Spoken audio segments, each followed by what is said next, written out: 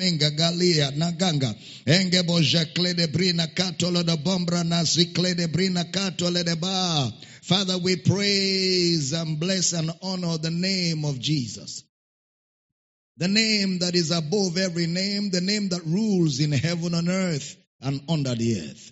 We are called by that name. We are called by that name. And I bow my knees under the Father of our Lord Jesus Christ, of whom the whole family in heaven and earth is named. I pray that tonight you grant everyone connected to this service revealed knowledge. The eyes of each one's understanding being flooded with light. Veils full of clarity comes. Your people built up, equipped, edified, Jesus glorified. We rejoice that by the end of this service we'll all be the better for it. In Jesus' precious name. And every believer says a powerful amen. Praise God. Lift your right hands to heaven. Let's release our faith together as we say these words. I am born of God. I am born of the Word. The Word of God is my nature. I do not struggle to do the Word. I do the Word naturally. Therefore today, I will understand the word of His grace. I will be built up. By the end of this service, I will never be the same. Never ever be the same again. In Jesus' name. And every believer says a powerful amen. We want to welcome every one of you connected by way of Kingdom Life Network, Facebook, YouTube, and all the various platforms, our campuses, all our house centers, and everybody connected to the service tonight. We're glad to have everybody connected. You guys get ready. We're going to get into some good word tonight that will build you up and you will never be the same again. Amen. You can be seated with your sweet, smart self tonight. And we're getting still on the series, The Misunderstood God. The Misunderstood God. Now, it's important for you to know that this is a part of an ongoing series. We started this quite a bit ago, and we've been dealing with, the misunderstood God. The book of James is where we started from, and I'd like us to stay there for introduction tonight. James chapter 1, verse number 6. James chapter 1 verse number 6. Brother James says in James chapter 1 verse 6. James chapter 1 verse number 6. Glory to God. James chapter 1 verse number 6. Hallelujah. James chapter 1 verse number 6. All right, let me get it in my Bible. It says, but let him ask in faith, not in wavering. For he that wavereth is like a wave of the sea driven with the wind and tossed. Look at verse 7. For let not that man think that he shall receive anything of the Lord. Verse 8. A double-minded man is unstable in all his ways. And we took time to deal with this word, double-minded. And we established yesterday that the word double-minded there has to do with your impression of God being double in your mind. That God can be good and bad at the same time. That God can be light and darkness at the same time. That God can be the one giving and the one taken away at the same time. That makes you double-minded.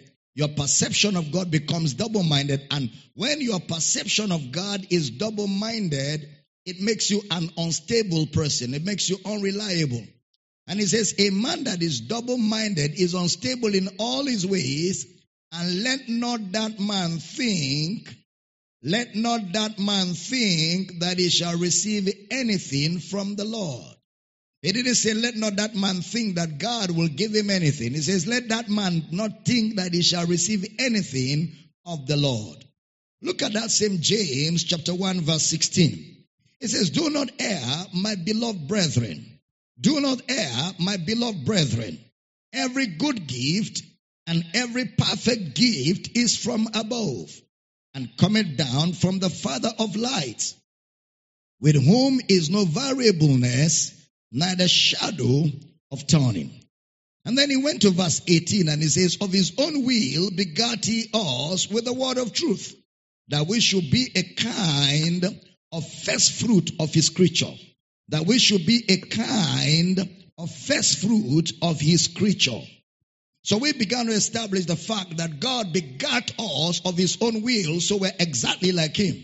God has a single character, and he gave birth to us so that we too have a single consistent character, because we are his offspring. We are a kind, a species, a breed of beings born of God, exactly like God. Look at that, James again, chapter 1, verse 20. You will love this, James, chapter 1, verse number 20. For the wrath of man worketh not the righteousness of God. The wrath of man. Please pay attention to the word, the wrath of man. So we've been trying to examine this thing about the wrath of God in the course of our study. And we came to a place where we concluded that we've been trying to factor out where is God's wrath, and we're still looking for it. And we're going to look for it a little more today. All right, Romans chapter 9. Romans chapter 9, verse number 17. Now, before I read, just hold on a bit. Before I read Romans chapter 9, you must see the Bible as a book of literature. The Bible is a book of literature.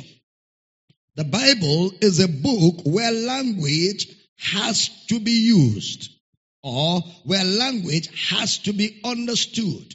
The Bible is a book of literature, all right, where language has to be understood. Because if you do not understand that the Bible is a book of literature, then you will abuse the Bible. That will mean that all the rules of literature has to be applied in studying the Bible. The rules of literature has to be applied. I said that because of what I'm about to teach. Romans chapter 9 verse 17. Listen to this very carefully. For the scripture saith unto Pharaoh, even for this same purpose have I raised thee up, that I might show my power in thee, and that my name might be declared throughout all the earth. Verse 18. Therefore hath he mercy on whom he will have mercy, and whom he will, he hardeneth. Whom he will, he hardeneth. Now there are three things or scenarios about the hardening of Pharaoh's heart. There are three scenarios or three things about the hardening of Pharaoh's heart. Let's look at a few scriptures. Exodus chapter 7 verse 22. Exodus chapter 7 verse 22. And the magicians of Egypt did so with their enchantments, and Pharaoh's heart was hardened. Neither did he hearken unto them, as the Lord has said. So in this particular verse, Pharaoh hardened his heart. Pharaoh's heart was hardened. It was said he hardened his heart. Look at Exodus chapter 8 verse 15. Pay attention. Exodus chapter 8 verse number 15. But when Pharaoh saw that there was respite, he hardened his heart, and hearkened not unto them, as the Lord had said. He hardened his heart. He hardened his heart. Exodus chapter 14 verse 8. Exodus chapter 14 verse 8. And the Lord hardened the heart of Pharaoh, king of Egypt. And he pursued after the children of Israel. And the children of Israel went out with an high standard. So here he says the Lord hardened Pharaoh's heart. Now observe these three things. Number one, did Pharaoh harden his heart? Number two, was his heart hardened? Number three, did God harden his heart? We need to answer these three questions very quickly. Now, please pay attention. There is a use of figures of speech here. There is a use of figures of speech here. Look at Exodus chapter 6 verse 5. Exodus chapter 6 verse number 5. And I have also heard the groaning of the children of Israel, whom the Egyptians keep in bondage. And I have remembered my covenant. What did we call hardening of the heart? In the course of our teaching in the past few days, we said the hardening of the heart is unbelief. The hardening of the heart is unbelief. Look at Exodus chapter 7 verse 2. Exodus chapter 7 verse 2. Thou shalt speak all that I command thee, and Aaron thy brother shall speak unto Pharaoh, that he send the children of Israel out of his land. That is what he was told, that Aaron shall tell Pharaoh to let the children of Israel go out of his land. What we have here is, in talking about God and Pharaoh and the hardening of his heart, is actually a figure of speech. Remember again, the Bible is a book of literature, therefore language must be understood. So what we have in God, Pharaoh, and the hardening of the heart is the application of a figure of speech. The Englishman will call it in grammar metonymai. Metonymai. Metonymy.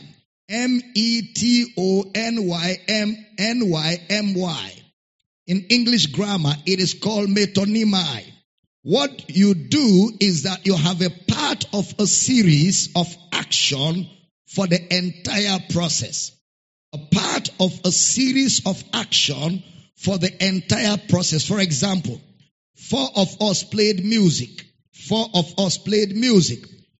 Then you mention one of us as though he alone did all. Like you just said, well, I saw Abel Damina playing music. Meanwhile, it was 4 of us that played music. So when you use that figure of speech in English, it is called metonymy. Now, look at where that figure of speech is applied in Scripture. Where that figure of speech is applied in Scripture. The book of 1 Kings chapter 22. The book of 1 Kings chapter 22 verse 52. 1 Kings 22, 52. And he did evil in the sight of the Lord, and walked in the way of his father, and in the way of his mother, and in the way of Jeroboam the son of Nebat, who made Israel to sin. Now he says he walked in the way of Jeroboam, talking about Ahaziah. He walked in the way of Jeroboam, or in the Hebrew is, he walked in the leading of Jeroboam. Of course, Jeroboam did nothing, because what Jeroboam did was earlier, long time ago. But now they mention Jeroboam in what Ahaziah did, as though it was Jeroboam who did it. It is the application of that figure of speech. Let me show you where it is applied again in John chapter 4 verse 1. John chapter 4 verse number 1. The Gospel of John. When therefore the Lord knew how the Pharisees had heard that Jesus made and baptized more disciples than John. What did the Pharisees hear? They heard that Jesus made and baptized more disciples. Look at me, everybody. They heard that Jesus made and baptized more disciples. That is what they heard. That Jesus made and baptized more disciples. But look at verse 2 carefully. Verse 2 of John chapter 4. Though Jesus himself baptized not, but his disciples. Though Jesus himself baptized nobody, but his disciples. But because they were the disciples of Jesus, the baptism was attributed to Jesus. Such a statement is, in English grammar, is called metonymy. Alright? It's a figure of speech.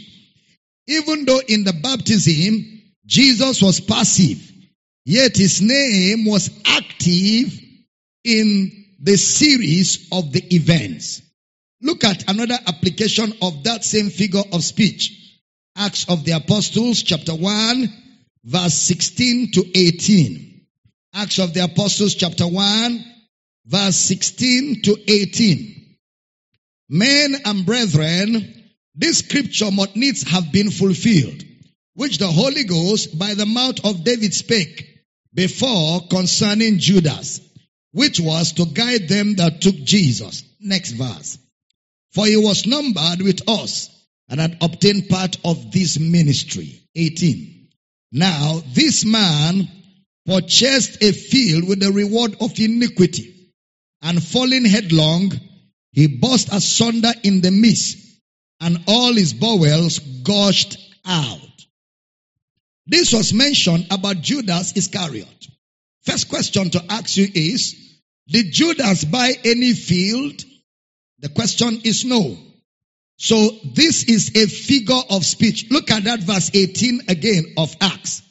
Acts chapter 1 verse 18. Now, this man purchased a field with the reward of iniquity, and falling headlong, he burst asunder in the midst, and all his bowels gushed out.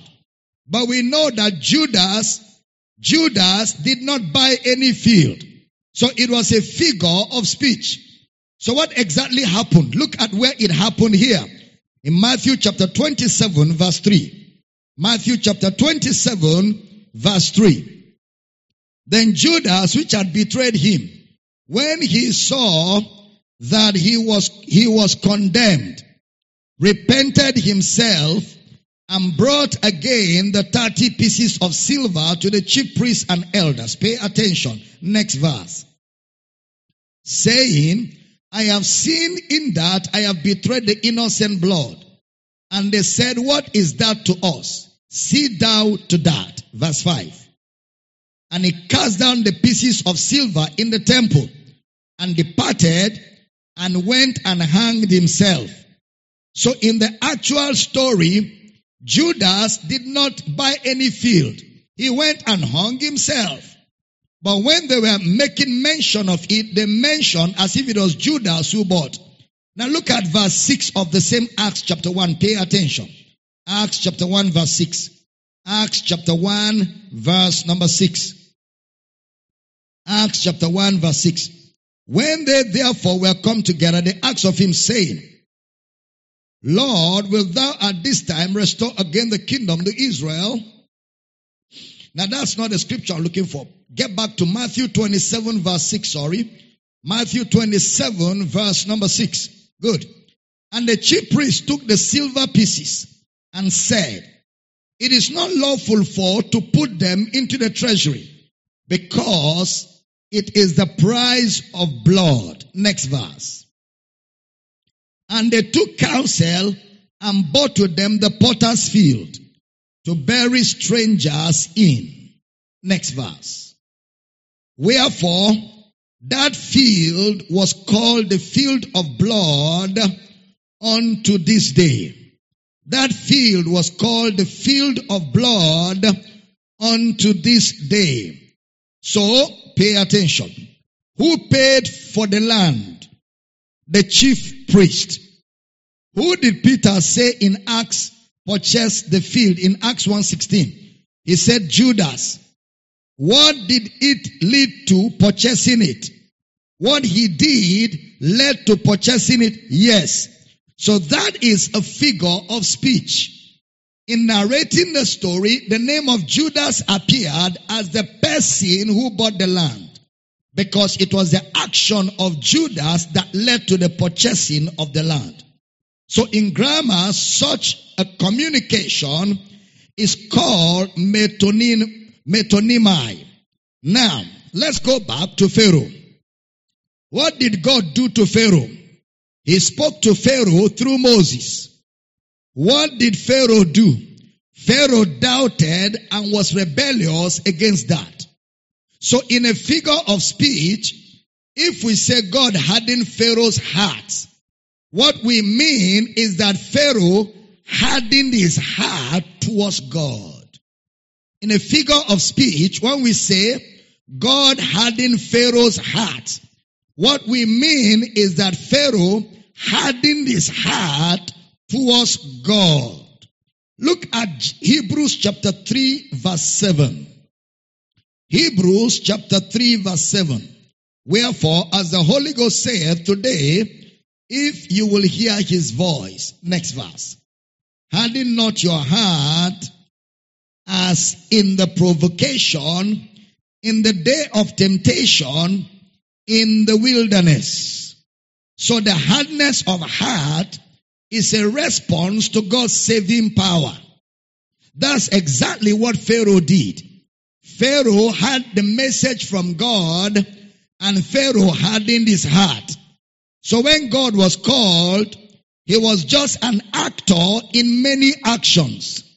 What part did God play in that scenario? God gave his voice. What was Pharaoh's part? He responded in rebellion.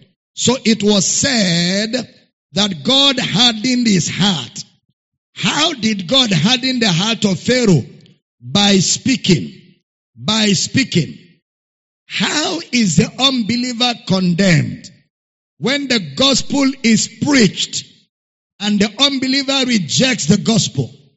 That is when the unbeliever is condemned. Alright? Now pay attention. So did God harden Pharaoh? Yes, no. Yes, no. Yes, by having the gospel preached to Pharaoh. No, by Pharaoh rebelling against the gospel. Alright? So it's not that God made Pharaoh guilty, but Pharaoh is guilty of not believing the gospel. It's a figure of speech. Not that God made Pharaoh guilty. Pharaoh is guilty by rejecting the gospel. So that is a figure of speech. Now, so the person mentioned may have played no role or played a very passive role. But there's an action of his that led to what eventually happened. There is an action of his that led eventually to what happened. Please, are you still with me? So in this instance, the action of Judas was that he killed himself. Based on that, there was a series of actions. They took the money, they bought a land, and they put him in that land. Yet, he was the only one that was mentioned. So how did the children of Israel harden their hearts? Hebrews chapter 4 verse 1. Hebrews chapter 4 verse 1. Let us therefore fear, lest a promise being left us of entering into his rest, any of you should seem to come short of it. Verse 2. For unto us was the gospel preached, as well as unto them. But the word preached did not profit them, not being mixed with faith in them that heard it. 3. For we which are believed do enter into rest. As he said, as I have sworn in my wrath, if they shall enter into my rest, although the works were finished from the foundation of the world. So the word that was preached to them did not profit them because they didn't mix faith in them that heard it. So let's go back to Romans chapter 9. But before I read Romans 9, so what hardened Pharaoh's heart? What hardened Pharaoh's heart? The word that was preached to Pharaoh, that Pharaoh resisted, is what we call the hardness of Pharaoh's heart. Romans chapter 9 verse 22 again. Glory to God. Romans chapter 9 verse 22. What if God, willing to show his wrath and to make his power known, endured with much long suffering the vessels of wrath fitted to destruction? I want to read it again. What if God, willing to show his wrath and to make his power known, endured with much long suffering the vessels of wrath fitted to destruction? Now, how is that? Is the word fitted to destruction is the word to be prepared for destruction.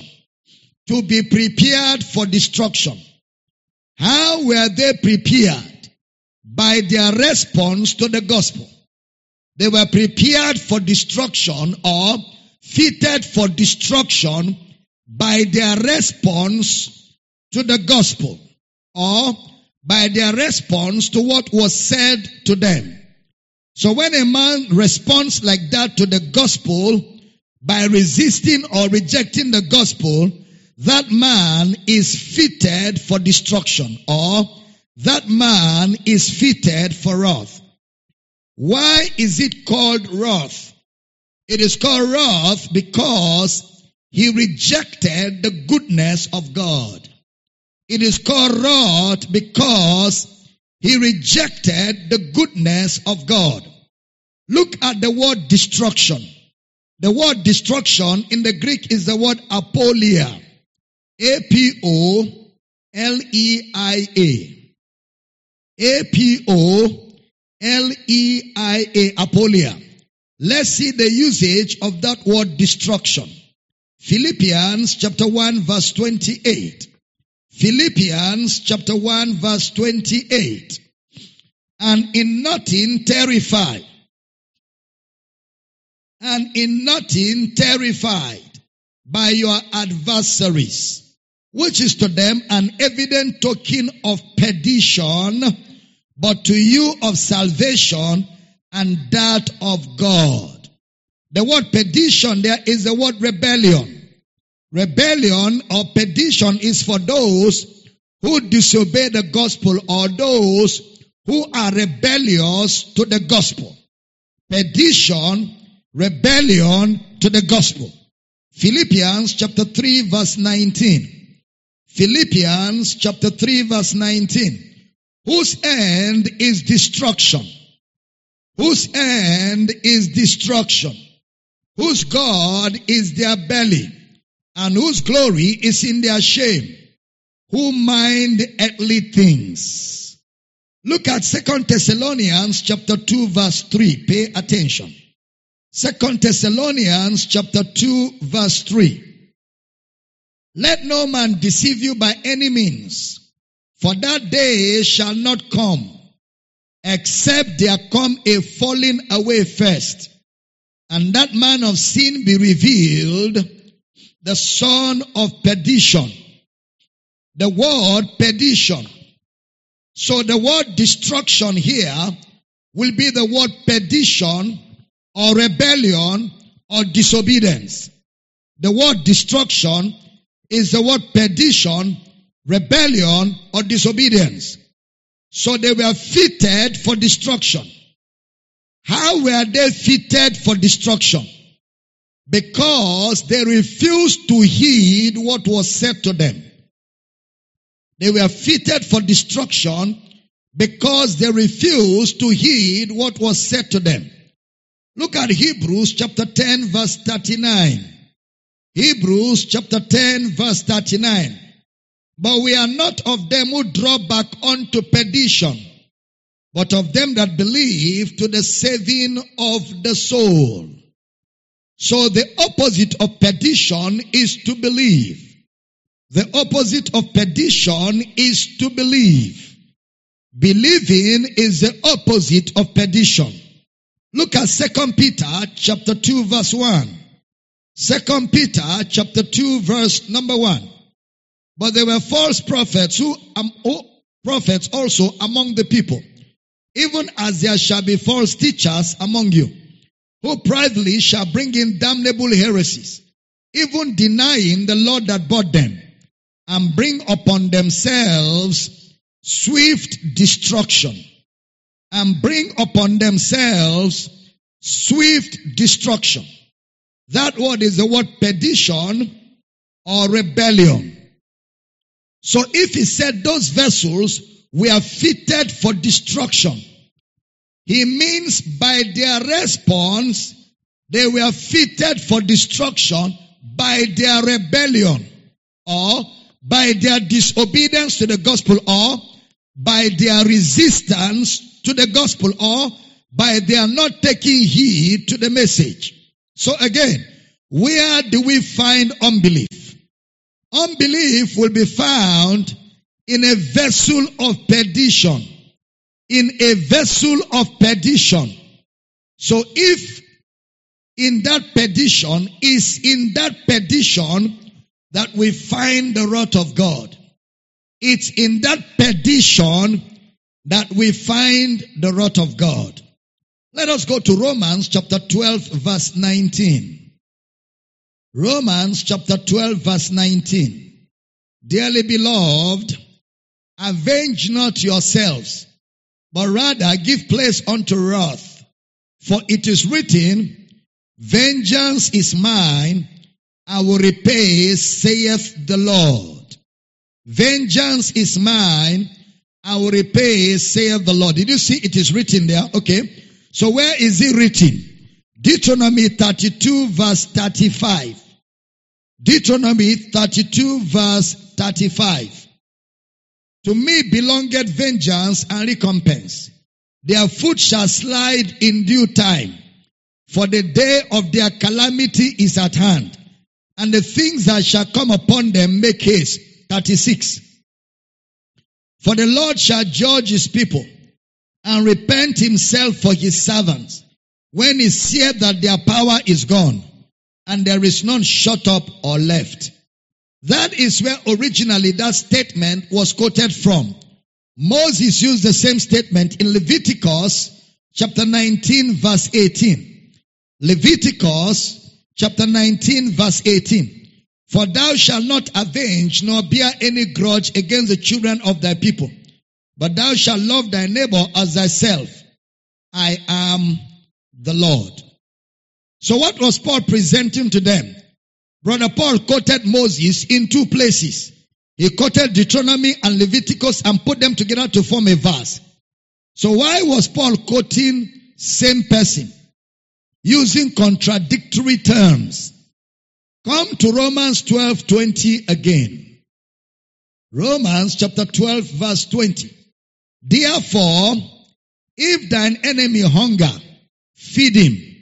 If he thirst, give him drink. For in so doing, thou shalt heap coals of fire on his head. 21. Be not overcome of evil, but overcome evil with good. But overcome evil with good. So how does God repay? How does God repay? God repays with good. Overcome evil with good. You overcome evil with good. That is how you give no place to wrath. By overcoming evil with good. So your reaction to evil should be good.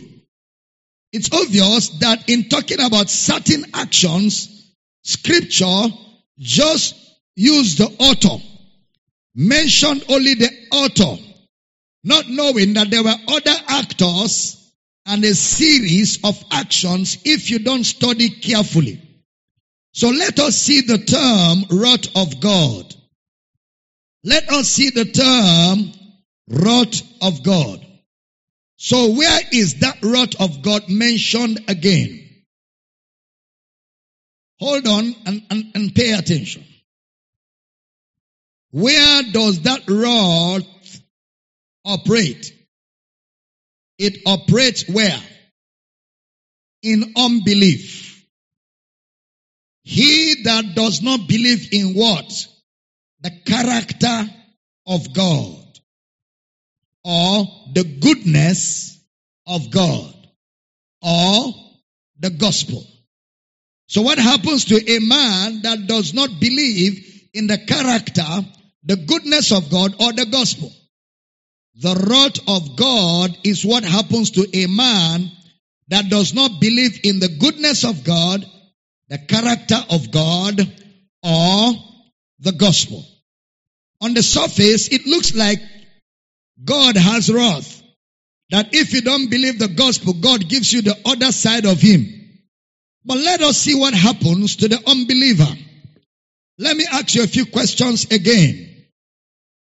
Jesus' death was to save us from what? To save us from wrath. To save us from wrath. So Jesus' death saves us from wrath. So when we hear the gospel, we are saved from wrath. The punishment or the stronghold of sin. We have established that Jesus' death is God's love. And if a man refuses that love, he now gets the wrath of God.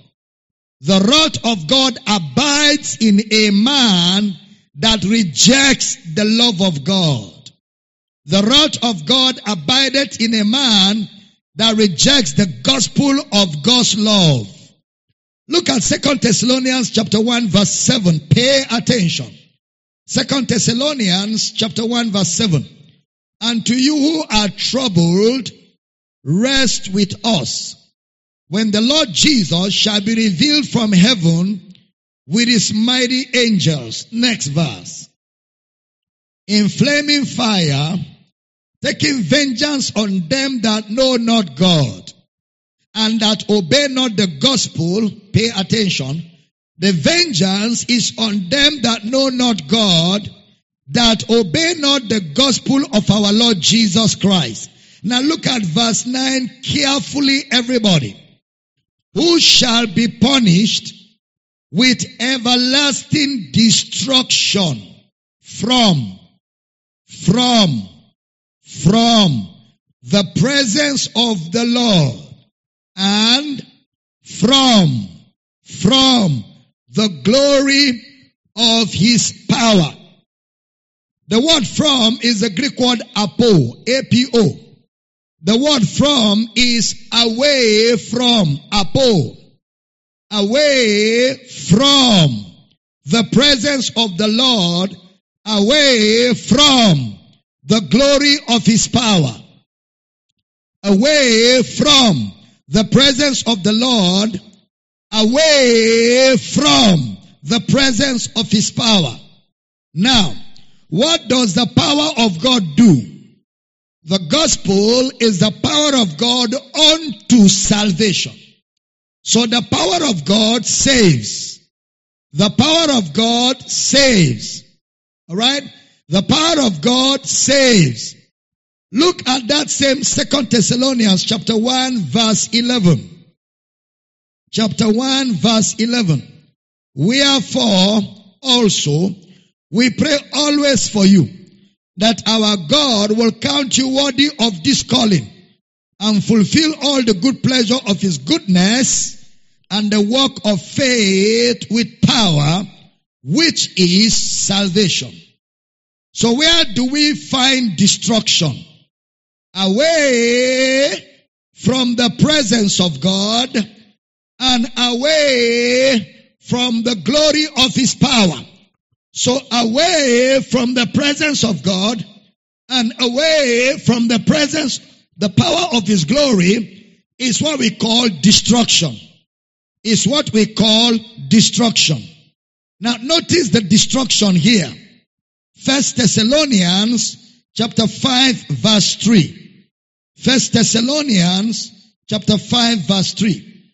For when they shall say peace and safety, then sudden destruction cometh upon them, as travail upon a woman with child, and they shall not escape.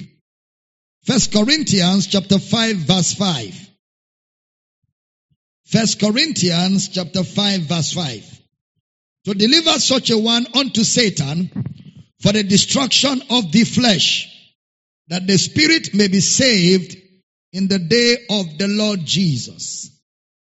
Now please pay attention. Can we now say, everybody listen carefully, can we now say this destruction will be the absence of God's saving power? Huh? Can we now say this destruction or perdition will be the absence of God's saving power? Yes, of course. So a man refuses the saving power of Jesus. So when he refuses the saving power of Jesus, he has the wrath of God. When he refuses the saving power of Jesus, he has the wrath of God. So the saving power of Jesus is to save you from what? The saving power of Jesus is to save you from wrath. To save you from wrath. So, what then is the wrath of God? Please pay attention. What then is the wrath of God? The wrath of God is on those who do not accept his saving power. The wrath of God is on those who do not accept his saving power. What does his power do? The power of God saves. What does the glory of God do? The glory of God saves. So where do we find destruction? The presence or the absence of God's power? The absence of God's power. And what is the absence of God's power called?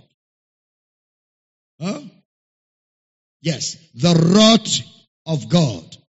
So, is the wrath of God his presence or his absence? Is the wrath of God his presence or his absence? Yeah, his absence. So, that term, wrath of God, is it a figure of speech? Yes, it is. What figure of speech will that term, wrath of God, be? Oh yes, it will be, no. It will be a paradox. A paradox in English language. The figure of speech that is referred to as the wrath of God, which is the absence of God, is a paradox. So, because God doesn't have wrath. His love is forever. His salvation is forever. His power is for salvation.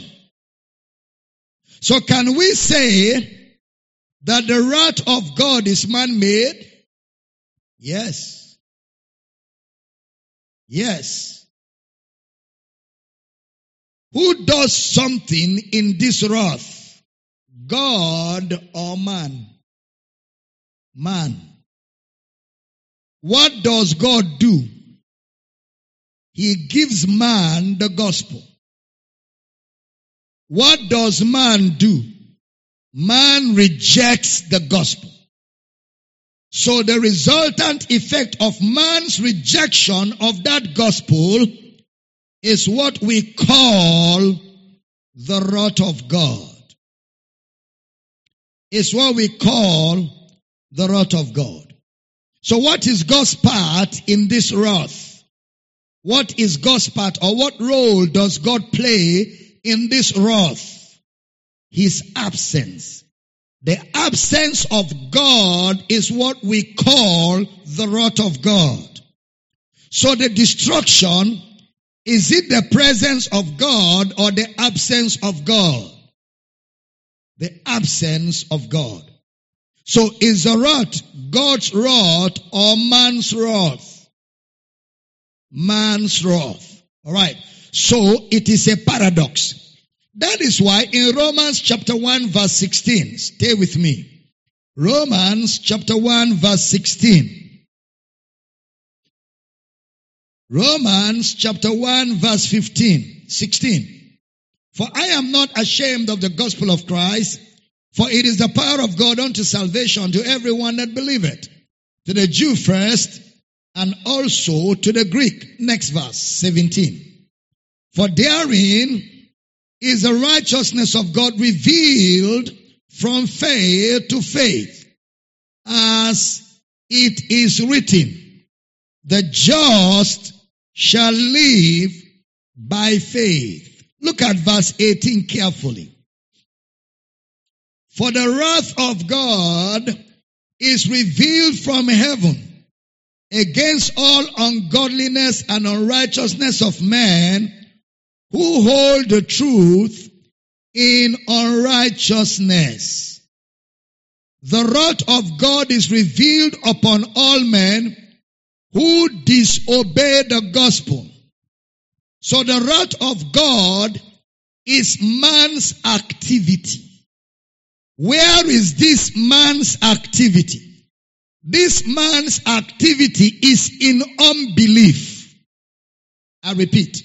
So the wrath of God is man's activity. Where is this activity of man? This activity of man is in unbelief. So is God active or absent? Yes. God is absent. Alright? So the wrath of God, is it God's action or God's inaction? God's inaction. It's like saying, you are carnal and walk as men. It's a figure of speech. Because Brother Paul has already said that they are spiritual. Brother Paul has already said you are saved, you are washed, you are cleansed, and all of that. Then he now said to them, you are carnal. That is a figure of speech because believers are not carnal. He used the word carnal to the church in Corinth to describe the inactivity of their spirit. He used the word carnal to address the church in Corinth in describing the inactivity of their spirit. So the wrath of God, is God present in it? Is God present in that wrath of God? No, He's not present. So for 2 days now, we have tracked God's character. Number one, we say that God does not impute sins. Number two, we said that God didn't ask for offering. We also have established that God does not delight in burnt offerings and animals. So we have cleared the character of God. So if we have cleared the character of God, where do we now find His wrath? His wrath has to be in His absence. It's a figure of speech.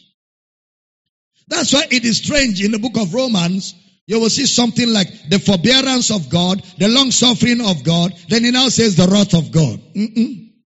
The forbearance of God, it is the long suffering and the goodness of God that leads to repentance. Then after saying that, he now says the wrath of God is revealed.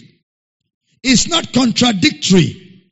He always says it to those who reject the goodness of God.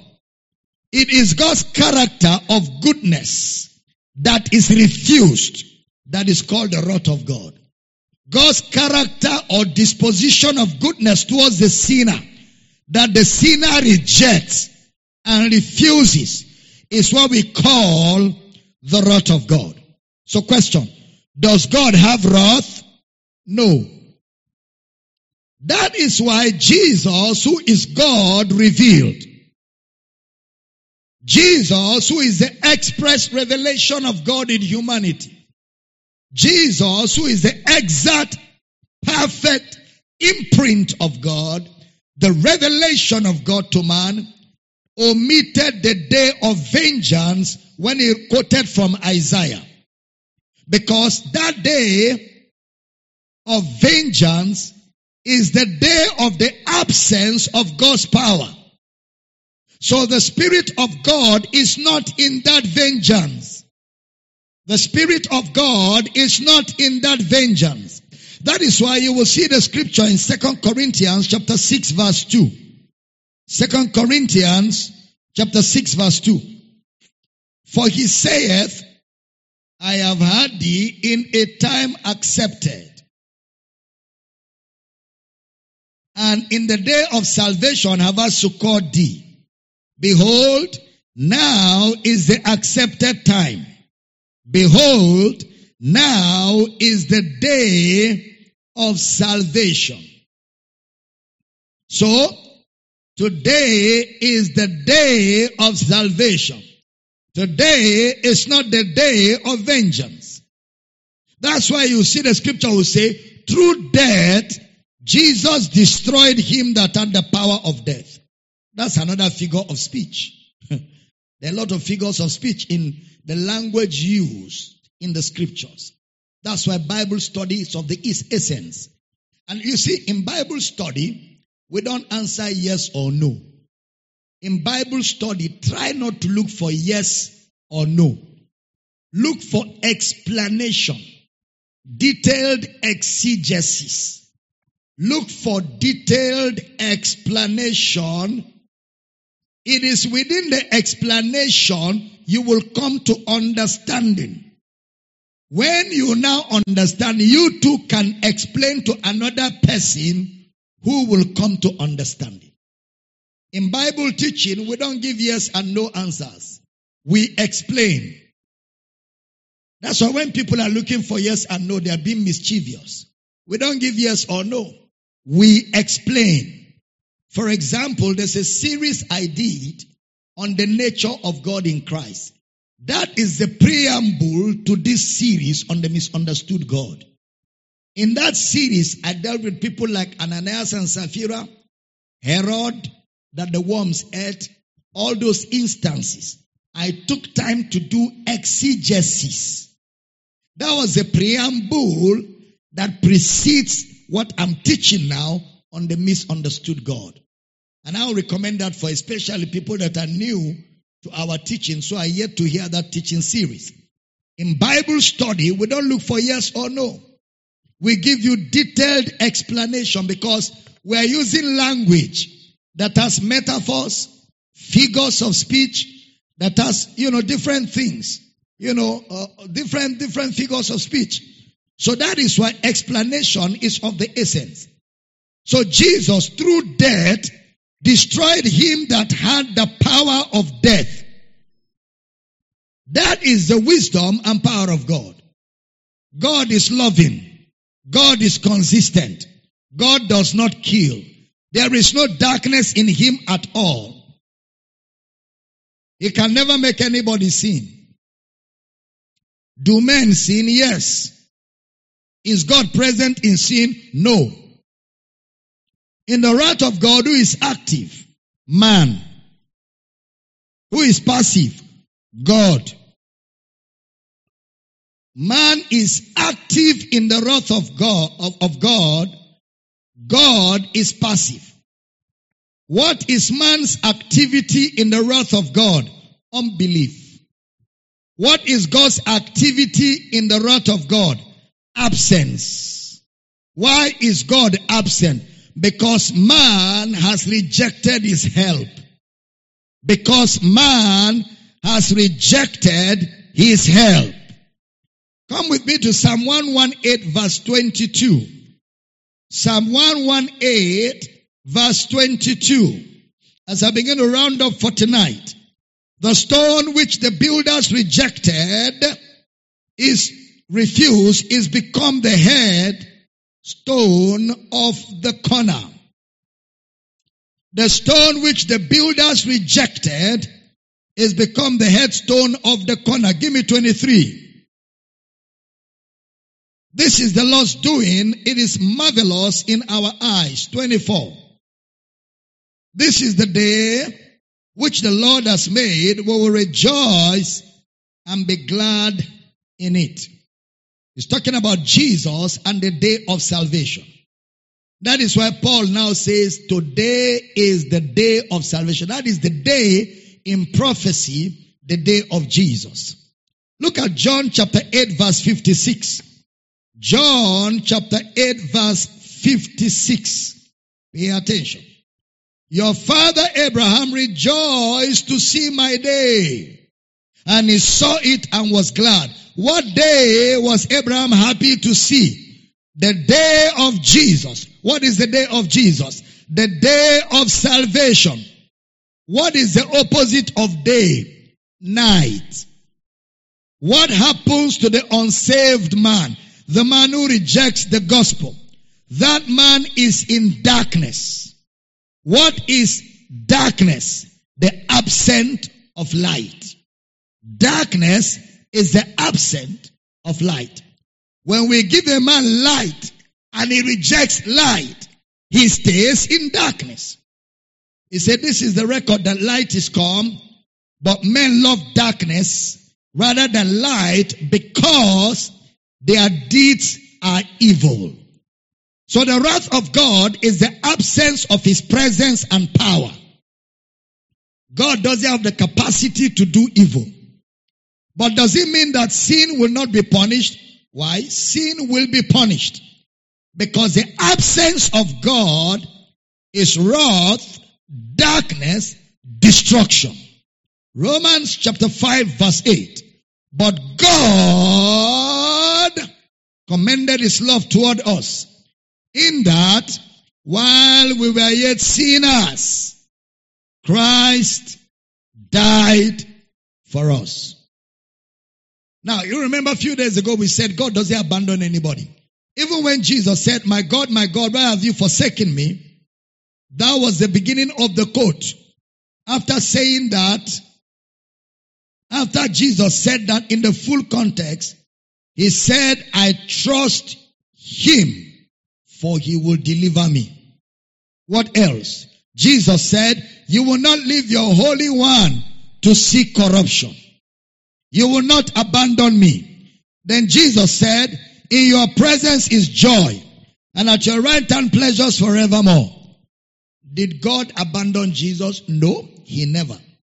He has never abandoned. Then Jesus later said, into your hands I commit my spirit. So my God, why hast thou forsaken me? Was the beginning of his speech. The conclusion was, into your hands I commit my spirit. David said, even when I make my bed in hell, you are with me. So is God clear to everybody now? Now look at Luke chapter 21 verse 21. Observe carefully. Luke 21:21. Then let them which are in Judea flee to the mountains, and let them which are in the midst of it depart out, and let not them that are in the countries enter thereinto. Observe. This is a prophecy. A prophecy that was given. You can write it down. Isaiah 29, 2-4. Psalm 79, 1-4. Micah chapter 3 verse 9-12. I repeat. Isaiah 29, 2-4. Psalm 79, 1-4. Micah 3, 9-12. All the time that destruction was spoken of, man was the agent. Man was the agent. Man was the agent of that particular destruction. It was just spoken ahead of time, and it was carried out by godless people. So predictions never meant that God was in it. Like the prediction of end time events doesn't mean it will be done by God. Wars, rumors of wars, pestilence, that they were predicted by the prophets and by Jesus doesn't mean it is God that will fulfill it. For example, a man like Judas, the Bible says Satan entered Judas. Was he prophesied? Yes. Did Judas have to fulfill it? No. He didn't have to. He could have chosen not to fulfill it. Jesus could have still died through other means. It doesn't have to be Judas. That's why it was called betrayal. Judas betrayed. It was not called cooperation. Judas did not cooperate with God. Judas betrayed. That means Judas could have chosen not to fulfill that prophecy. And yet that prophecy will have been fulfilled other ways. So where do we find the wrath of God again? In his absence. So that is why James 1:20 will now put it like this. James chapter 1 verse 20. Glory. James 1:20. James, for the wrath of man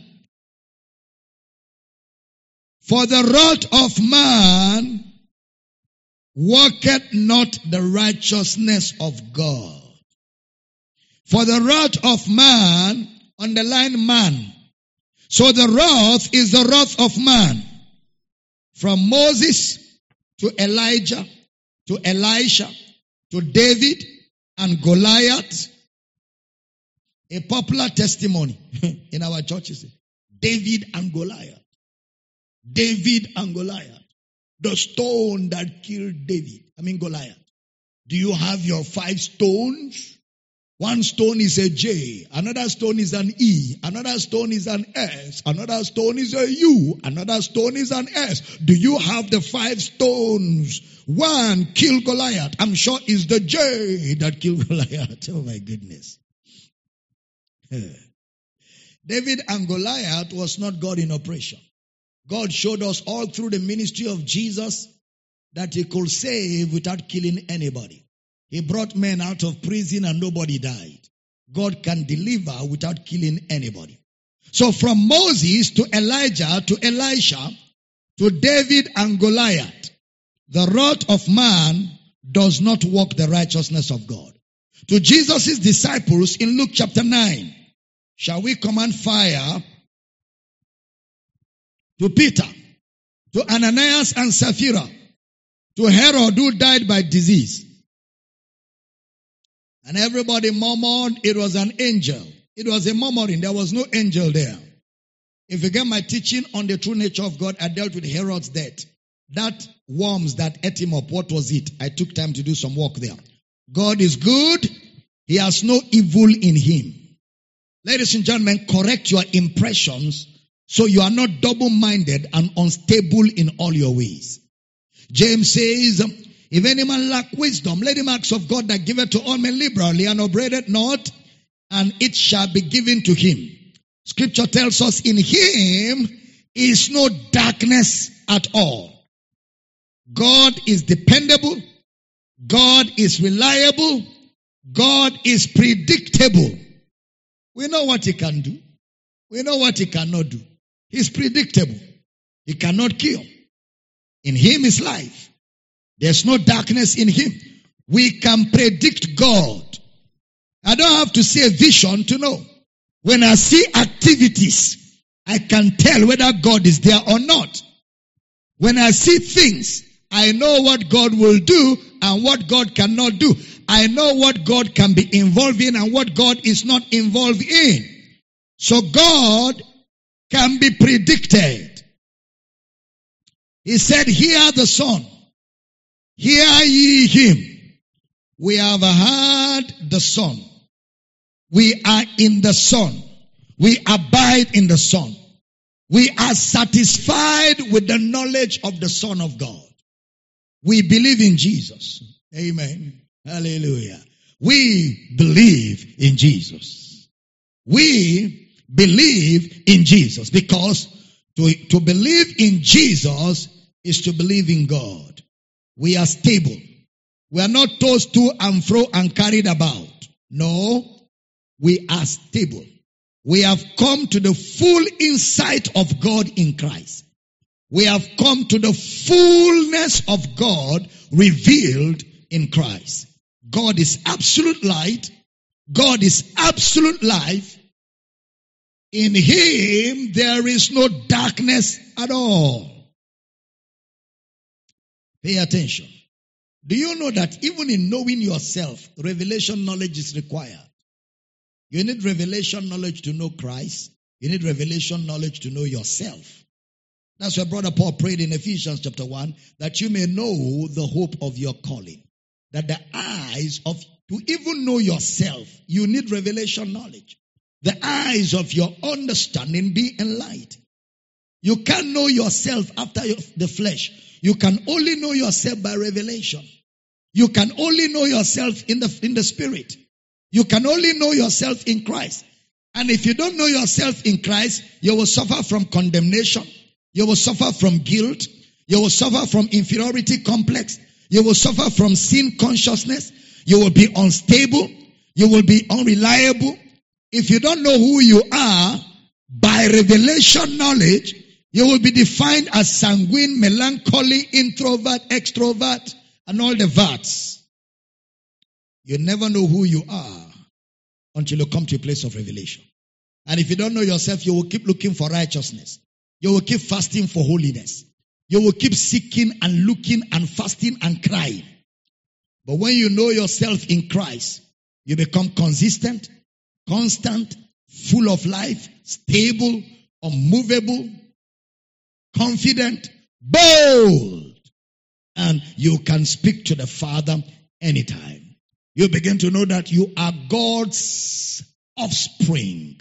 Of his own will begat he us by the word of truth, that we should become a kind, a species, a breed, a race of his first fruits. Praise God.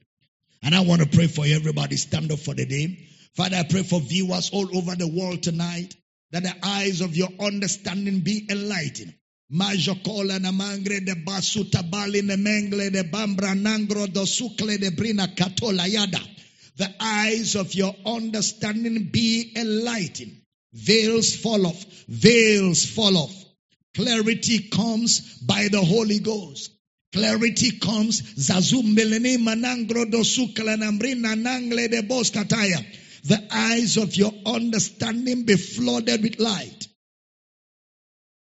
that you may know the hope of your calling, that you may know the riches of your inheritance in the saints, that you may know the exceeding greatness of his power to us who believe, according to the working of his mighty power, which he wrought in Christ when he raised him from the dead and set him at his own right hand. I pray for you tonight, that you strengthen with might by a spirit in the inner man. Veils fall off, clarity comes. Above all, the revelation of Jesus grows big on your inside until nothing else matters. And I declare that tonight veils fall off. I declare that tonight clarity comes. You're rooted, you're grounded, you're established in the knowledge of Christ. You are far from deception, and you are far from confusion.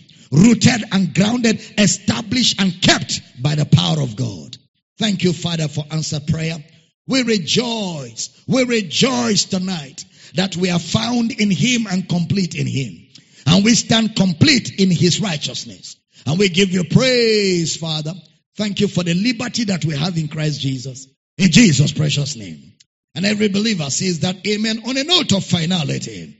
Amen. Glory to God. Hey guys, what a joy to be with you again tonight. We continue teaching this tomorrow night, Saturday, Sunday. And I think we'll also do some teaching in the course of next week. Are you tired? I'm sure you're not tired. We just keep studying and studying and studying and studying till Jesus comes. Amen. We keep studying till Jesus comes. Make sure you have your notebook and your pen. Take down the notes. Think about them. Pray over them. Think about them. Check your Bible again. Read. Stop. Think. Go back again. Ask questions. Ask intelligent questions. Go back until these entire teachings become a part of you. So that whenever anybody is asking any question, you can convince your gainsayers. Amen. Thank you, guys. It's been a pleasure. Thank you for sharing the broadcast on your page. All of you that shared the broadcast. And thank you for inviting more people to be part of the service tomorrow. 5 p.m. GMT plus 1 is going to be another powerful time as we continue to uncover the misunderstood God. I want to thank everybody that gives to this ministry. All your offerings, your love, your support, your givings, all your donations towards this ministry is helping us to get the word of God out to where the people who need it are. I'd like you to grab your offerings tonight as we pray and honor Jesus by our givings into his kingdom. We give in honor of the finished work of Christ, and we give in honor of the labor of this ministry, and we create financial platforms through which the gospel can be pushed out to where people who need it are. Thank you for giving to the Lord, and thank you for honoring this ministry. Father, thank you for everybody giving tonight, all the offerings given and all the donations given. We thank you, Lord Jesus, that your people are blessed with all that they require. Every need met supernaturally.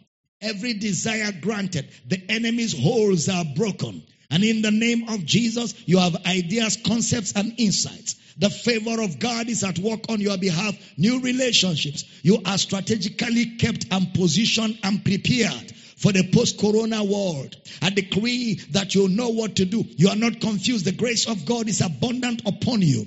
And in the name of Jesus, you have counsel, sound counsel. in the name of Jesus. And I decree that tonight every need is met. We rebuke sickness and disease, and we command the devil, get your hands off in the name of Jesus. Thank you, Father, for answered prayer. We give you praise and honor in Jesus' precious name. Amen. Praise God. Hey guys, we love you. It's a joy to minister to you every day in this place. Our house centers, we live in the hands of our pastors all over the state. They will tell you what next to do. All our campuses, able hands of our coordinators, and everybody online. We love you guys. Remember, I am going to be teaching again at 10 p.m. tonight, 10 a.m. tomorrow morning, 12 noon tomorrow, and I'm back here at 5 p.m. tomorrow. We keep learning and growing and expanding the kingdom.